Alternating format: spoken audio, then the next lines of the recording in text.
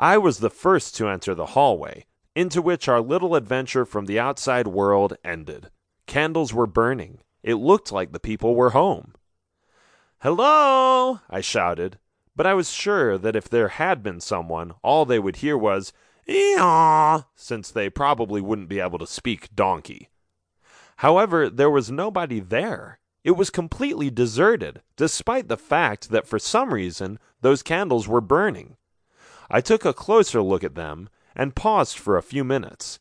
The others were checking out the decorative items in the hallway, snooping around in bowls and vases of intricate value. I kept staring at one of the candles, though, being intrigued. "Guys," I said after a while, "this candle isn't burning up.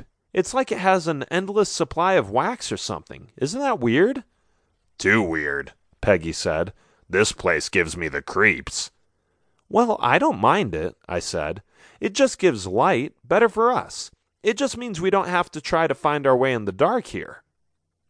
We went to another room, the dining room. This room was just as impressive as the hallway. The silver cutlery was laid out on the table as if for royalty.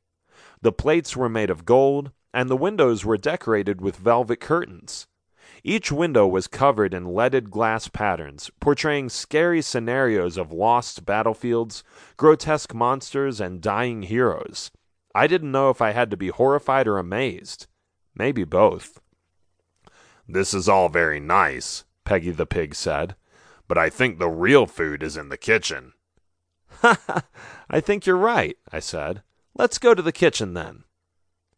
I walked past a painting of some distinguished gentleman who appeared to follow me with his eyes, and I shivered. Then I averted my gaze and looked in front of me. I opened the door to what seemed to be the kitchen and went inside. The others were right behind me. What we saw there was an answer to our secret prayers. Food! Mountains of food! It was everywhere! "Wow," the four of us said.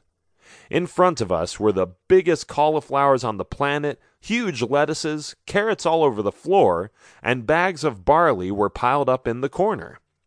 "Is this heaven?" the pig asked.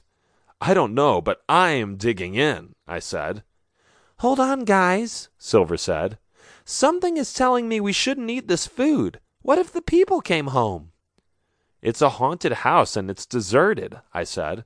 "Who is going to notice anything is missing? I mean, seriously."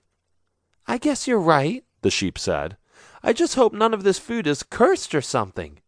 "Even if it is cursed, look at all this. Isn't that worth a little curse?" Cassie the cow asked. "Have a good meal. I am done talking." We all attacked the food like ravenous wolves, holding nothing back.